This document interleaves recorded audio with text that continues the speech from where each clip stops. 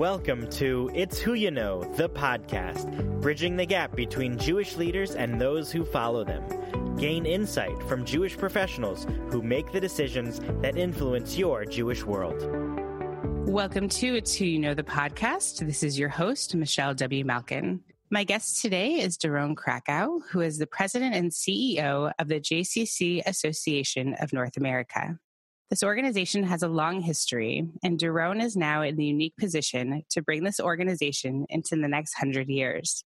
Maybe not 100. Maybe in the next few years, if you will. He has worked for more than 2 decades in national and international Jewish organizations, focusing on fundraising, youth, and Israel engagement. I've asked him on the program today because in addition to supporting JCCs around North America, this organization provides a variety of programs supporting Jewish journeys for all ages. I'm looking forward to hearing more about the work of the JCCA and Doron's approach to leadership. Welcome to the program. Thank you very much. Very happy to be here. Great. So we'll start as we always do, in your own words, a little more elaboration on all these years of experience that you have and what brought you into this position. Terrific. Thank you. Well, first of all, I often describe myself as a refugee from the private sector. My academic background is in economics and finance, and I was working in mainframe systems planning for IBM when I was invited by Hadassah at the time, which sponsored my youth movement, Young Judea, to step in as an interim national director to get them through a tough patch, a transition issue they were trying to deal with. So I agreed and got my company to agree to give me a year's leave of absence to go to work for them. The year became 2, and 2 became 5, and suddenly I realized I had made a career change. So the 25 years that I've spent in the not-for-profit, I was 10 years the national director of Young Judea, 5 years the senior vice president for Israel and overseas for the Continental Federation System, what was then called United Jewish Communities, now JFNA, 10 years as the head of the American Associates of Ben Gurion University. And that's where I was when I was invited to be part of the search process for JCC Association. What was that transition like? You said you accidentally had this career change. What was that like for you? What do you think was pulling you towards that work? It's an interesting thing. I'm a product of Young Judea and of youth movements and a strong family commitment to Jewish community. So I had spent some time as a summer camp staff person. I had spent some time as a youth group advisor when I was in my undergraduate years. And though I was enjoying the work at IBM, that was a company that employed about 300,000 people at the time. So even as a aspiring star in the finance area, I was a small cog in a giant machine. The chance to do some good for a year and this idea of giving back to the Jewish world appealed to me. And once I got into the work, I found that I actually could be a difference maker. It was a much smaller operation, but in many ways a more meaningful one. And so the allure of being able to make a real contribution to something that mattered, as opposed to pursuing the course of becoming a successful corporate executive, which is what I thought I had wanted to do, began to tip in the balance. Yeah. in certain term. Exactly. Well, I guess when I think about the blue suits and the white shirts of the IBM culture, the culture today is a little bit different where I'm working. But I was drawn into it from a level of satisfaction and a feeling of having an impact. And I decided I wanted nothing more than to try to be really good at what I was doing in this field instead. So if you can think about a little bit when you kind of first started in that position and found yourself there for, the 5 years, what were some skills or things that you had or thought were the way that things were when you first started in this kind of work versus kind of how you approach your work now that you've done it for so long in these types of positions? Well, one thing is for sure, I was a very young, very green senior professional in an organization that employed at the time more than 100 people and was responsible for offices across the country and 6 resident summer camps and an institution in Israel where we were sending kids on short and long-term programs. And certainly in those days, I did a lot by instinct and what I hope would be thoughtful and informed judgment. But I was in my 20s, so exactly how much informed judgment did I have to draw upon? I was in a position where Hadassah was gracious with me and afforded me the chance to learn on the job. I got some guidance from the people there, but running Hadassah and running a Zionist youth movement were 2 very different things. I worked very hard to identify people in the field who I came to see as mentors and colleagues from other organizations. I think whose wisdom and insight I came to draw upon a lot. And that's a tradition for me in my work that I continue to do with every step that I've made, to look for the people in the area that I'm working who've been doing it the longest and doing it the best, and ask them to teach me what they know and to help me to evolve my skills to be better at what I'm doing. 25 years later, I'm drawing on a lot of experience, having been, this is now the third position I've been in as the senior executive, and my 5 years at United Jewish Communities, I was in the inner management team, the senior management team, but reporting to a CEO, which was a welcome change because in those years, I had somebody responsible for making me a better professional. And in these other years, it's largely been my own responsibility. But I think looking back, Michelle, had Hadassah not given me that chance when I was in my late 20s to be a senior executive, when I probably wasn't ripe enough to have that kind of a job, I certainly wouldn't have evolved the skills and experience that I think make me far more effective today. So speaking of today, let's go a little bit into the work of the organization that you lead, and then your role specifically as you see it in that work. So first of all, the JCC Association has been in business for more than 100 years. We just concluded the celebration of our centennial at our major biennial conference, which was in Memphis actually last month. The association is the umbrella organization for the JCC movement.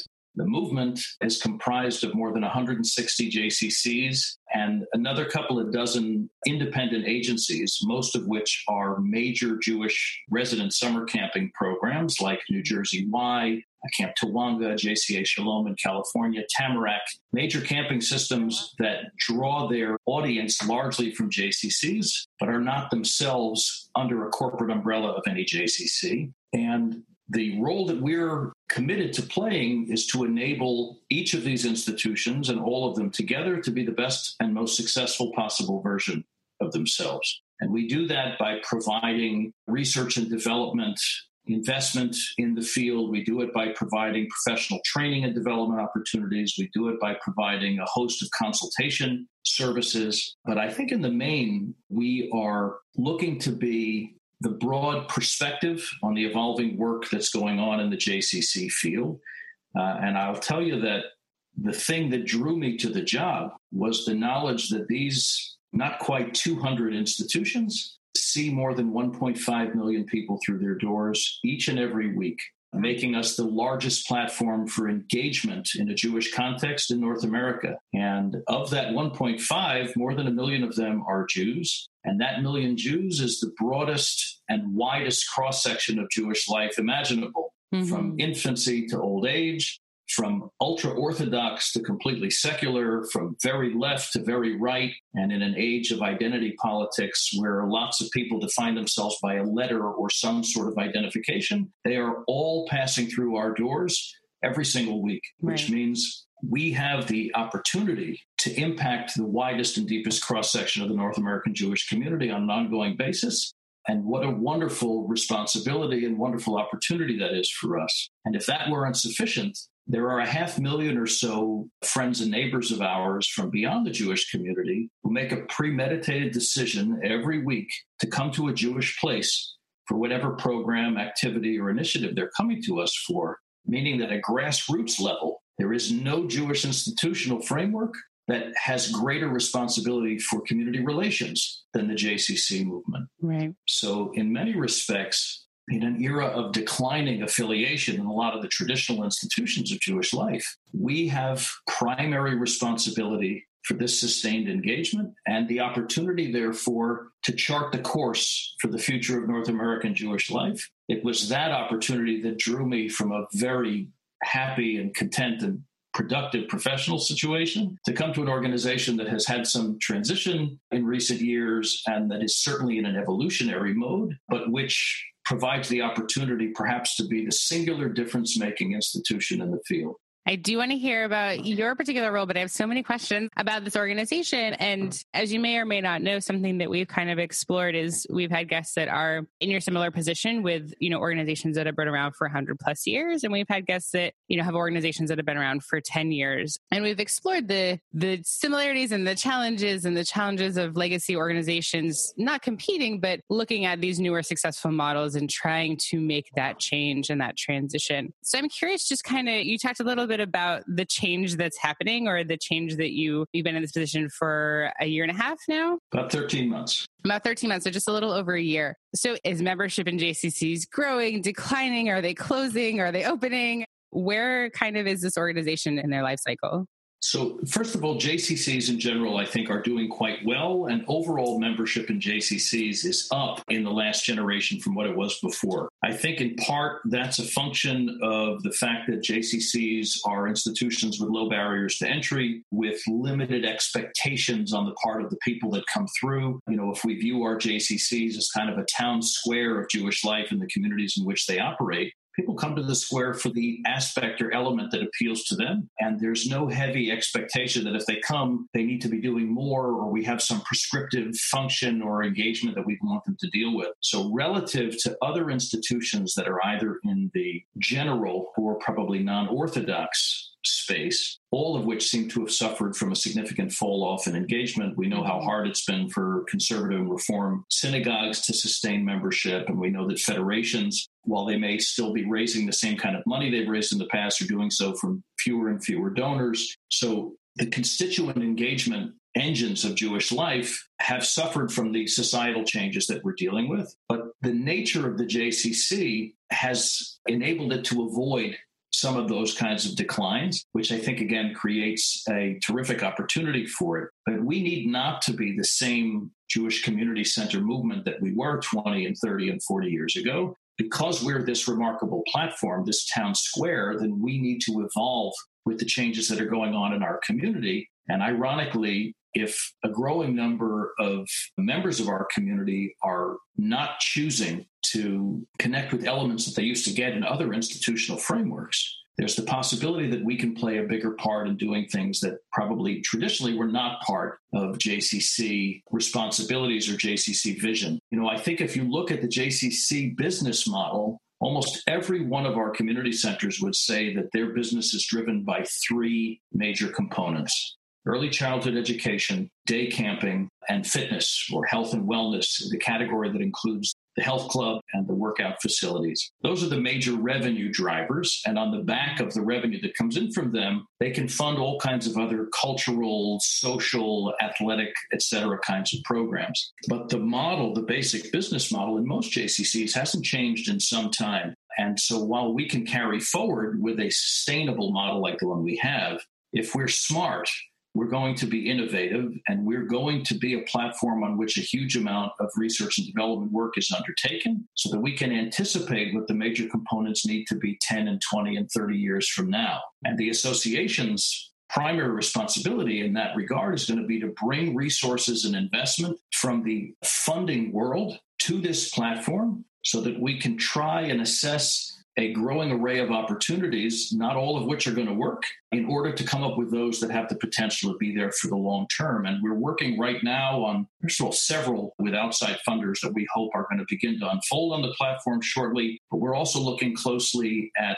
some of these innovative younger organizations to which I think you were referring, to see whether or not we can enable them to capitalize on our platform to become better and stronger versions of themselves. So it's early for us, of course, but things like Moishe House, JewBelong.com, which is an outreach initiative spearheaded by Archie Gottesman, who's a new member of the board of JCC Association, and several others that are obviously doing emerging work for which the platform should be a great opportunity and a great potential resource, and trying to matchmake between those things. They may not all work everywhere, but we can provide our field with the opportunity to selectively utilize and access these opportunities and help to resource them as they attempt to make them constructive components of what's happening in their particular Jewish town square. Yeah, I've always been jealous of this social entrepreneurship type model. I interned for a year in graduate school with the National Council of Jewish Women in Los Angeles, and they had 8 thrift stores that brought in, $8 million a year, and they maybe fundraised $30,000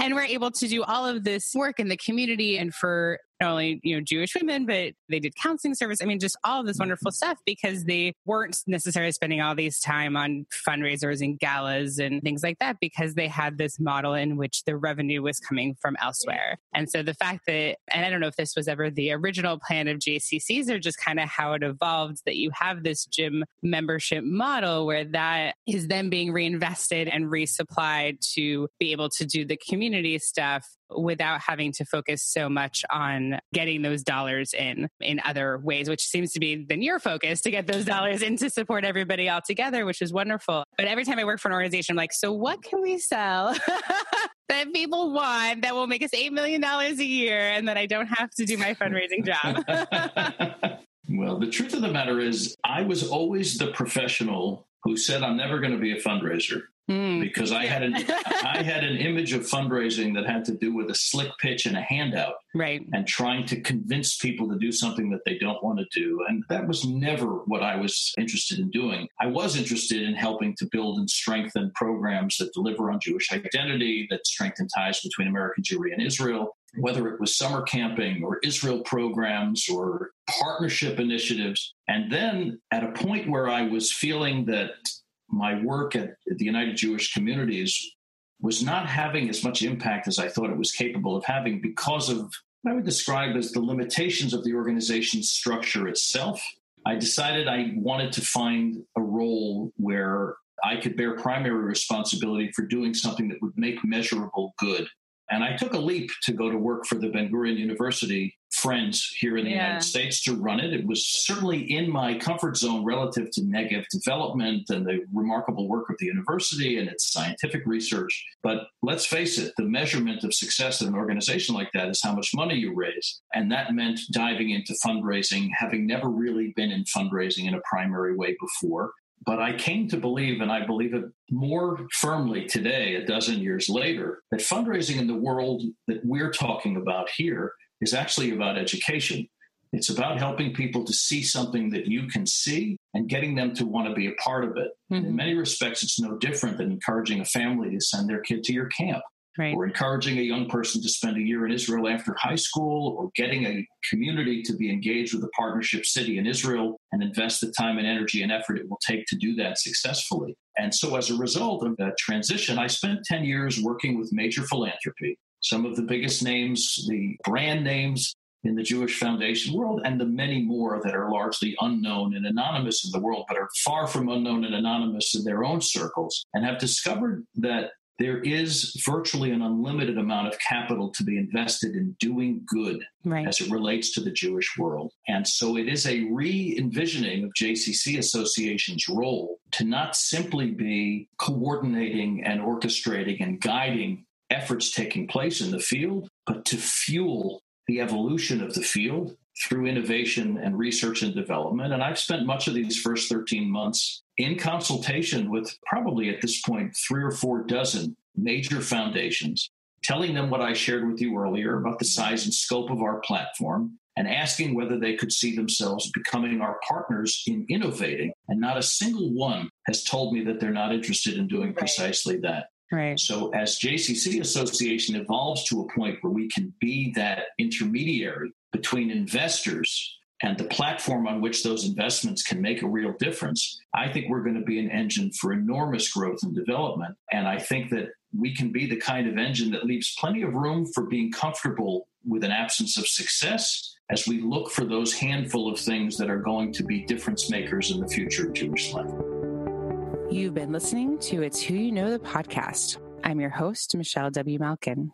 Before returning to my conversation with Doron, I'd like to take a moment to introduce you to the guest for our next podcast episode. Idit Klein is the executive director of Keshet, who discusses with me how she built the organization from the ground up and how our Jewish institutions have evolved over time in their culture, programming, and outlook, and how they adapt to the changing gender identity environment. Here is a clip from our upcoming conversation. Very frequently, there is a concerned, agitated member or leader, whether they be a staff member or the parent of a kid, who becomes aware that things are not as they should be. So very often it is the kind of activist leader who comes to us and says, this is unacceptable. I want your support to make a change. That's one way that engagements happen. And I would say that was most common in our early years. Nowadays, it's probably about 50-50. A concerned person responds to some kind of catalyzing incident, and 50% just a general sense in the leadership of an institution that, just like if it's an institution that works with kids, that they need to be CPR certified, so too they need to have cultural competency around LGBTQ issues. Be sure to listen to the rest of my conversation with Idit in our next episode of It's Who You Know. But for now, back to Doron. You talk about doing work that, quote unquote, makes a difference. I sometimes struggle as a Jewish professional with being self-serving, right? Being an organization that just serves Jews. And you talk about this, 500,000 people that walk through your door who aren't Jewish, and the fact that your institutions are able to provide a positive experience, not only just for the million Jews that walk through your doors in that programming, but for the 500,000 who just find it a safe, comfortable, clean, inviting, place to, whether they call it home or a gym, it's a place that they feel comfortable belonging to, even if it's not their own religious faith. And so I hope that also provides some purpose and meaning both to the Jewish community and to the broader local communities that these institutions exist in. I think it certainly does. I also think that as long as we remain mindful of the fact that our function is a uniquely Jewish function, notwithstanding the fact that we welcome warmly those folks from beyond the Jewish community who want to take part in it or benefit from it or participate in it, but that they know when they walk through the doors, they're walking into the Jewish town square. We can proudly be very expansive in terms of the audience that we hope to touch. And in many ways, the impression of the Jewish community that will be had in the wider community, right, the wider non-sectarian community, will be defined by their interactions with us. I had a unique experience early in my Ben Gurion tenure when we took an academic tour. We took funders from the States together with university academics to Jamaica. The focus of the tour was the post-Spanish and Portuguese Inquisition dispersion of European Jews through the Spanish West Indies. And awesome. At one time, it was fascinating. Yeah. People think, well, you're going to Jamaica, it's got to be, beach right, and pina coladas. At one time, the Jewish community of Jamaica was the largest Jewish community in the hemisphere. In fact, early on, they sent tzedakah, they sent charity to the Spanish-Portuguese congregation in New York, which were their poor cousins way back when. Right. Now, there's not much of a Jewish community in Jamaica these days. I think it's about 100 people formally. But the most prestigious private school on the island is the Jewish Day School in Kingston. And though while we were there were only 3 or 4 Jewish students in a sea of Jamaicans, the school was fundamentally Jewish holidays, blue and white colors, strong Israel curriculum, and it was unabashed in its conviction that this is who we are and this is what we're promoting, and they're incredibly popular and successful. So even in an extreme scenario, a Jewish center can provide a beautiful depiction and reflection of Jewish life to whomever comes in contact with it. And so I think that we will welcome, as time goes by, more and more of our friends and neighbors from outside the Jewish community through our doors to have an enhanced sense of what the Jewish community brings to the communities in which these centers operate.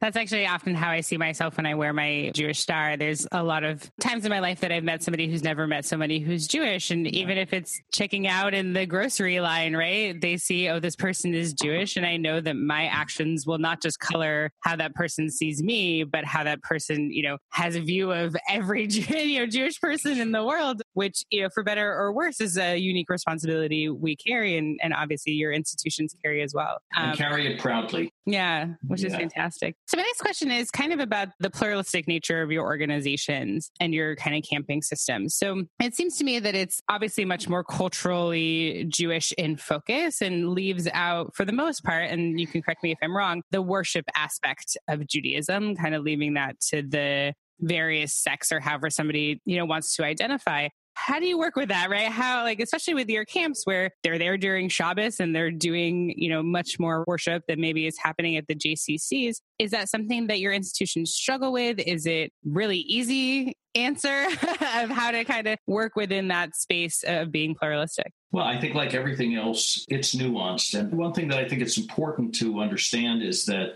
JCC Association doesn't run all of these institutions or own or control them. Every JCC and independent agency with which we are affiliated are independent 501c3s, right? So they have their own boards, they set their own policies. They are not bound in the main by a lot of obligatory guidelines.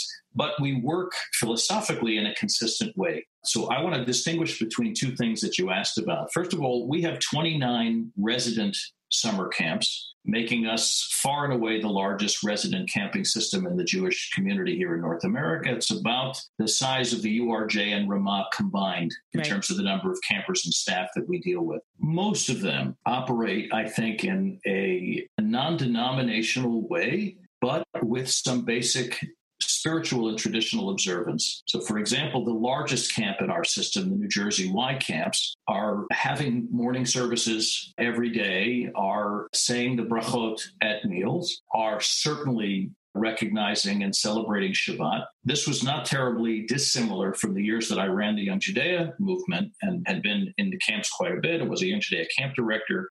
I would have described our work then in Young Judea as taking sort of a liberal conservative stance, but with enough respect for tradition so that somebody who was coming from a more conservative or modern Orthodox background would be able to find a comfortable place in our camp. And I think that each of our camps contend with the issue about how to be both accessible and accommodating, and about how to have a center of gravity that's consistent with their basic values of what a Jewish place does. They don't feel that the spiritual element is the primary driver or even a primary driver, but it is an important contextual part. And so they wrestle with it in the same way that they wrestle with what part does Israel play? What part does activism play? I think we look at these various component parts, and each of the camps evolve a tradition that's consistent with the vision of its leadership, the appetite of its marketplace, and its success at imparting to kids something that matters.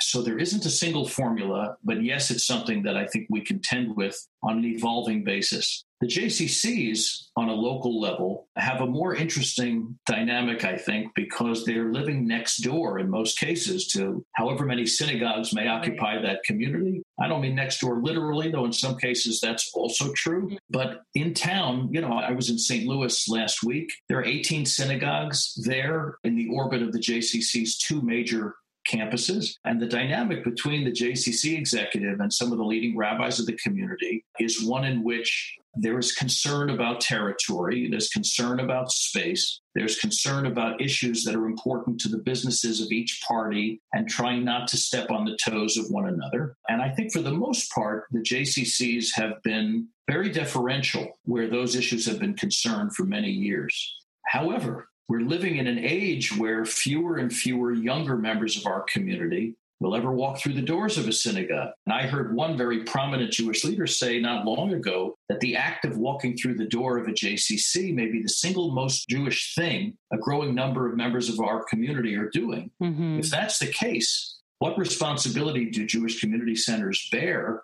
for attending to the spiritual needs of people like that? If they're never going to go to a synagogue, and the synagogue therefore can't accommodate their spiritual needs, does the community have some responsibility for finding a way, in partnership with rabbis, to ensure that the Jewish town square at least offers some opportunity for them to scratch some kind of a spiritual itch, and then maybe the town square is a gateway to actually becoming involved in the denominational world or to become increasingly connected with synagogues. But we can't simply circle the wagons around our spiritual homes and hope that it'll be sufficient to keep those that we have. There are too many that are outside who need to be engaged and need to be drawn in. And if they're coming to JCCs, then what a great resource the centers could be for finding a touch point that would create some kind of an opportunity like that. Well, so what's the response? It's evolving, and it's taking place at a grassroots level. I think within the JCCs, there is a readiness to try to be constructive and useful in a lot of places where this is concerned. Some of the JCCs are already tapping the resource that is local rabbis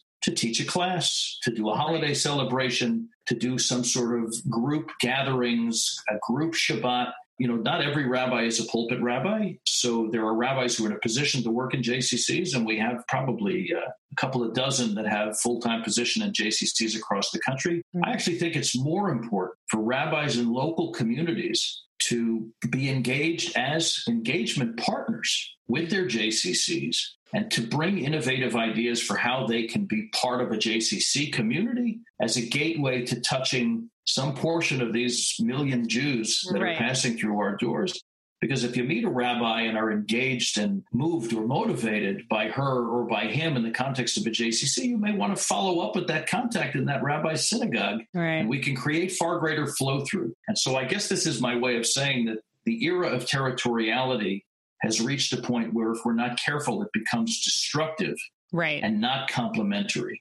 Hearing you talk about this, I just get angry. And not to, put too much of my own perspective on this situation. But as somebody who moved to a new area and luckily is about to welcome our first child, we're going to the JCC and we've walked through many synagogue doors and we've not felt welcome and we've not felt like there was a community there for us. So for somebody to say they'd rather go to you than to us and you have a responsibility to help them come to us. Like if your institution, if your synagogue was a welcoming, warm, inviting place, and there was this need that somebody felt like, I definitely feel a spiritual void not being a member of a synagogue and not going to services regularly. But the institutions that I walked into, I didn't feel served that need. So to me, I'm like, well, if your view is that, well, you're being successful and we're not successful, therefore you have the responsibility to provide something that your members are not telling you that they need or want, because we think they need or want this spirituality that we're offering, but when they walk in our doors, they don't want to stay. So again, I'm sorry for putting so much of my own opinion, but it's not even the territorial. It's instead of focusing on why they're not walking into your institution and what it is about the way that you provide spirituality that they're not attracted to, because there's plenty of synagogues that are doing great, that are providing spiritual fulfillment to their community, and people want to be a part of both, the synagogue and their JCC. And so I'll give you the pass that no, you don't have to do that. I mean, and yes, and I think the partnership of bringing the rabbis in, letting them get to know your members, being there for that, it kind of reminds me of the rent-a-rabbi situations for B'nai Mitzvahs.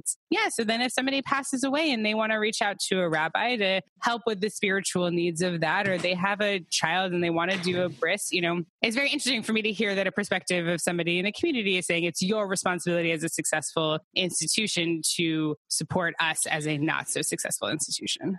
I'm not quite sure I would characterize it exactly that way, but I actually am very happy to have the chance to dig into the conversation with you, and I appreciate your strong feelings. I actually think I share those feelings. I think the end game for North American Jewish life is more, right? More engagement, more involvement, and more success. And in a perfect world, we have lots and lots and lots of ways to be successful. And I think if we look back a generation or so, when I was growing up, if you were a connected Jewish family, you were probably involved in 5 or 6 different things that were your institutional touch points for Jewish life. You were a member of a synagogue. Your mom was a member of Hadassah. Your dad was a member of B'nai B'rith. You belonged to the JCC. You went to your youth movement summer camp. You were a contributor to Federation. In other words, these were the things that engaged members of the Jewish community might have included in the portfolio of engagement. And over the course of the last 25 years or so, in most of those prior places, the level of connectivity has diminished. Fewer people involved in each of them in almost every instance. And the JCC has more or less held its own, again, because of what we were talking about earlier. It's a low barrier to entry. There's not a lot of expectations on the part of the people who walk through the doors. It's an easy touch point and therefore a positive one. In a lot of ways, it has the same benefit as summer camp has. It's voluntary, it's repeating, it's environmental, it's social. And so therefore, those are assets that we have at our disposal to see how we can deploy them in a way that maximizes not just our success as a JCC, but the success of the Jewish community. I don't want to be misinterpreted as being a critic of the other touch points of Jewish life. And I'm a member of a synagogue in Teaneck. The rabbi there is an old friend of mine. I'll be happy to talk to you about you and your growing family. What's the name of the synagogue? It's a Congregation Beth Shalom. It's a conservative synagogue. Joel Pitkowski, the rabbi, is an old young Judean and a wonderful guy, and there's a lot of young families there. But this is not a pitch for my synagogue. No, I always love people giving their shout-outs because it's worth it, to recognize great institutions. I'm happy to have done that. But what I would say is, if the goal is to strengthen participation and engagement, we should think about how we can work collaboratively to do that. Right. It's not yours, ours, or theirs. It's a question of, here's the state of reality. Here are the assets at our disposal. How can we think and work collaboratively to maximize our success?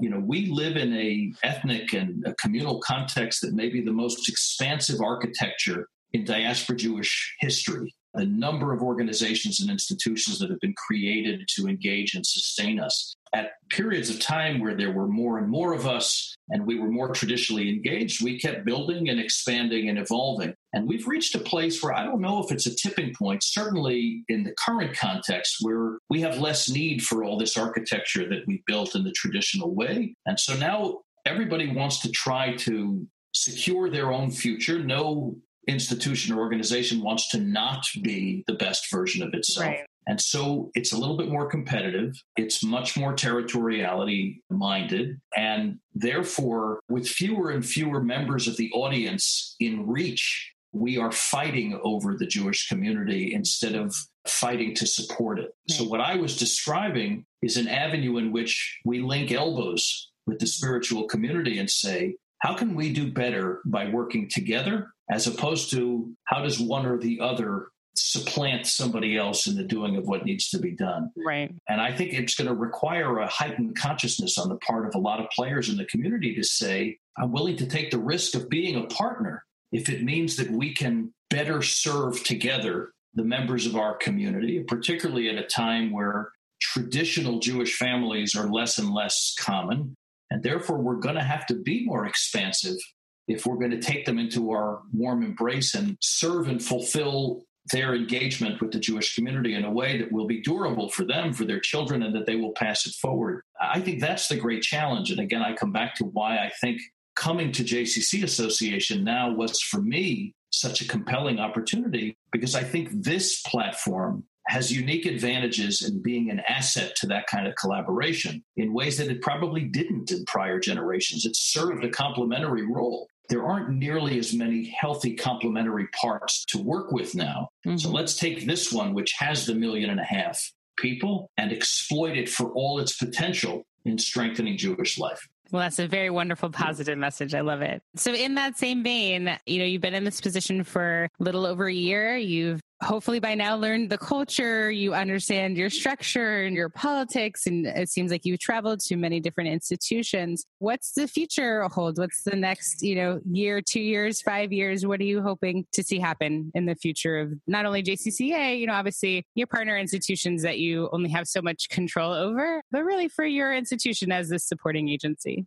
So I would say the following things. When I was first invited to be part of the search for this position, my initial reaction was I'm not the least bit interested because I'm not a JCC guy. There are people who come from the field, and I think JCC Association has traditionally drawn upon the best talent from within the field. And listen, I've always been a member of a JCC, and my kids went to the preschool and the day camp, and I go up there to shoot baskets and, use the gym from time to time. I didn't consider myself of that world. Having discovered the strength, breadth, and scope of the field, I was enthusiastic about having been invited to be a candidate, and I began the conversation.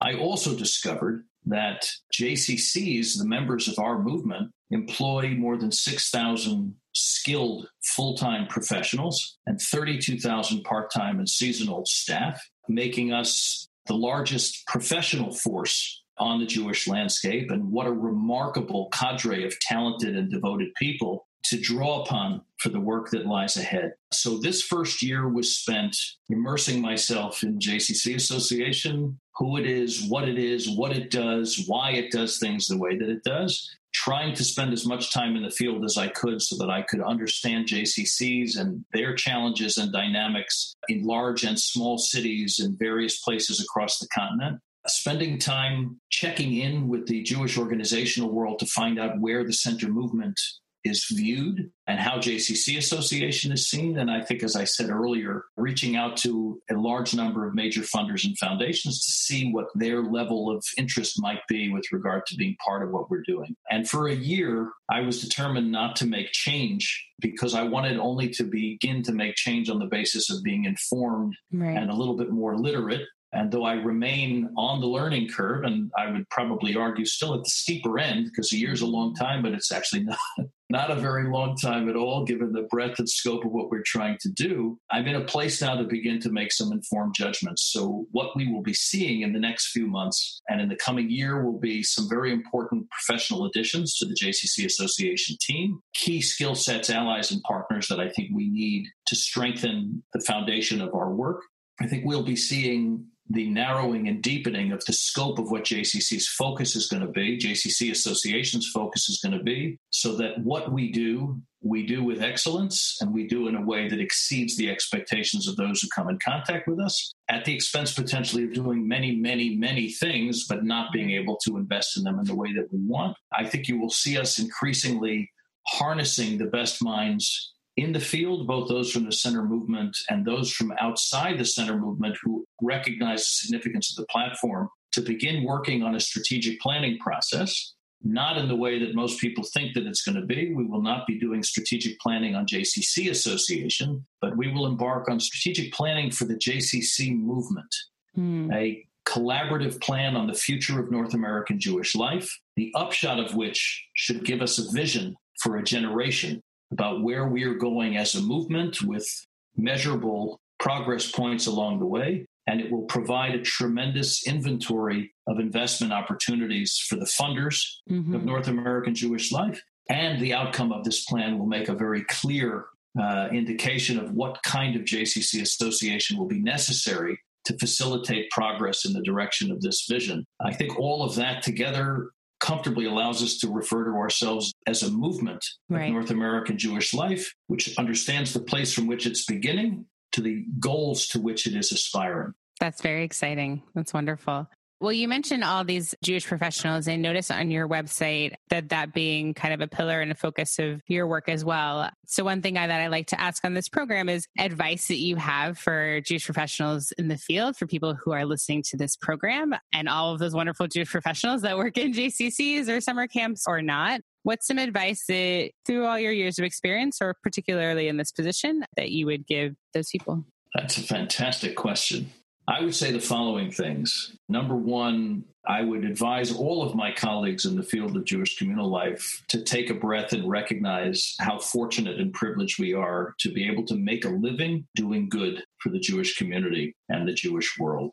I would advise these folks to avoid making the mistake of martyring them on the altar of their work, but rather to be mindful of the role that they play within the broader context of the organizations in which they operate. I would urge them to see themselves as part of a much larger field of Jewish communal life, and that the more contact and engagement they can have with peers and colleagues across institutions in the communities that they operate and between the communities in which that they function, the more likely we are to feel part of something much bigger. And that ultimately is the most significant factor of working in the Jewish communal space. We are part of the legions of people responsible for Jewish life in our communities.